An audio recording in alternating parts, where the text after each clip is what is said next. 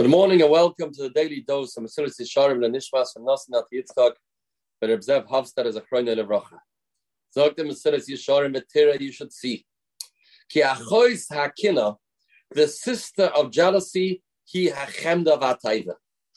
Taiva and Kinah are sisters. They go hand in hand. And I think the understanding is, like the Even Ezra tells us in the Perek of Loisach Moed, how can a person come to Madrega not to have chemda, not to want what somebody else wants? And the answer is, says the Even Ezra, like a person understands that he's not jealous and he doesn't have a chemda to marry the king's daughter, to marry the princess. He knows he is a kafri. He is a peasant. He doesn't even have such a desire. He knows it's out of reach. It's not relevant. It's not negeya. When a person knows it's not negeya, then he doesn't have a chemda towards it. A person that lives the world of Kinah doesn't realize that what he doesn't have is not for him. Such a person lives a life of Taiva.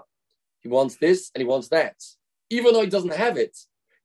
Even though he should think to himself, if I'm supposed to have it, Hashem will send it to me. If I don't have it, it means Hashem doesn't want me to have it.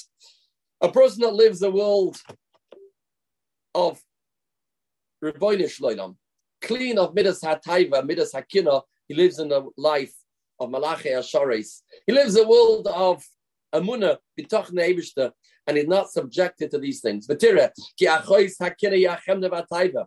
Halahi haimegayas leva adam adyoim moisoi. This gives a person gear and he gives a person pain and discomfort and makes him work until the day that he dies.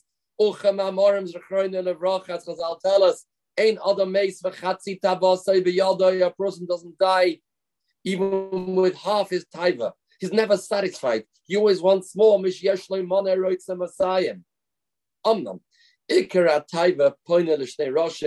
can break down the concept of taiva into two parts. One is the mamoin, money. A person wants more money, and he has a desire of the Yesharim money roitza Messiah. V'hasheni hu hakavod. The second is the kavod. Shneim ke'echad roim oid. Both of these are very bad. The gormin la'adam rois rabois.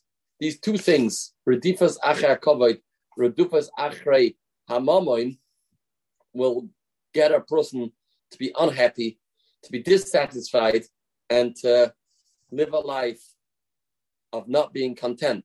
As we learn next time, what it does for a person when he is full of taiva, he needs more and he needs more, and is never happy with what he has. He lives a life of depression, he lives a life of unhappiness, which is not worth it. As we'll see next time, the Eitzah, again, how to get out of this midah. Have a spirituality-filled day, B'suras Tovus.